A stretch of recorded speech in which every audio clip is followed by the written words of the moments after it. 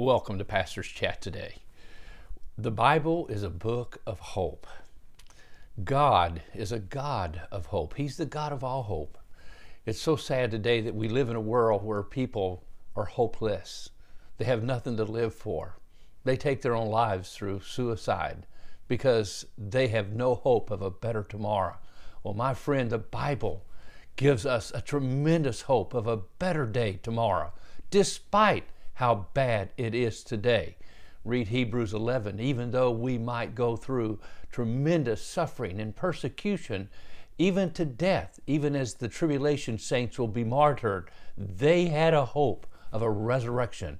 They have a hope of a bright day when Jesus Christ rules and reigns on earth, and we rule and reign with Him.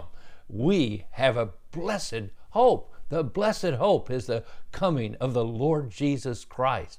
And oh, how we look forward to it. And that's why the Bible ends with these words, even so come, Lord Jesus. Why? In the end we win and we have hope. We have hope because of Jesus, because He came.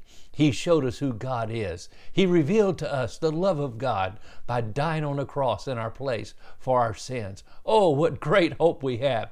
Now, just for a few minutes here as we talk today on this Pastor's Chat, yesterday were talking about the marriage of the Lamb, and we pointed out in Revelations chapter 19 where we gather in heaven at the end of the tribulation period that's ending on earth. We're in heaven with the Lord, and now the judgment seat of Christ has taken place, and then there's the marriage of the Lamb where the Son, the bride, Jesus Christ, the bridegroom, comes and He marries His bride there in heaven just before He comes back to set up His millennial kingdom. And then He says, then we are invited in Revelation 19. Please read those verses 9 through 11. And we're invited, people will be invited to come to the marriage supper of the Lamb, which we believe is the presentation of this union between Christ and His church and the believers. And this supper is a big supper, and all are invited on planet Earth, because all that's left on planet Earth at the end of the tribulation after the Antichrist and all those that are followers of him are then demolished, and they're put into the lake of fire along with Satan, who's been bound for 1,000 years. And then we're going to rule and reign with Christ. How exciting is that? Now, one of the things that I just wanted to point out before we get into the book of Revelation is the millennial reign of Christ is 1,000 years.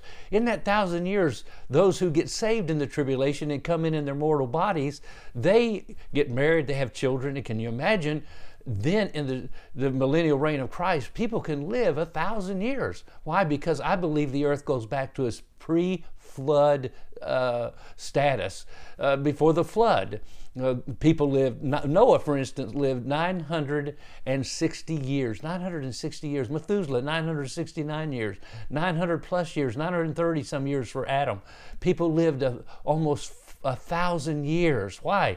Because the earth was in such a condition, and because of the environment, people could live 1,000 years. That's why in Isaiah chapter 65, verse 20, and the book of Isaiah is full of wonderful prophecies about the millennial reign of Christ over and over again. Read chapter 11 of Isaiah, where it talks about the lion and the lamb will lie together. A child can play with a cobra and it not be hurt. And then he says in Isaiah 65, and I love this, no longer will people be considered at 100, and only the cursed will die. And because God, Jesus Christ, will rule with a rod of iron, you step out of line in the millennial reign of Christ, you immediately die. You don't live to be 100 years old. I'm just convinced the earth goes back to it goes back to its original axis. The last great judgment in Revelation 16, as men are scorched with great heat. I believe that melts the polar caps. The Bible says there's an earthquake. The earth goes back to and fro. The book of Joel talks about that. And it goes back to its original axis. And then it's circled with this vapor because of that great heat. And we have a pre-flood earth where people can live 1,000 years. And Jesus rules and reigns on that earth. And we're here with him, ruling and reigning with him. Boy, how exciting. Well, God bless you. I trust you'll be encouraged. Tomorrow we're going to start Revelations chapter 1. You have a wonderful, wonderful day.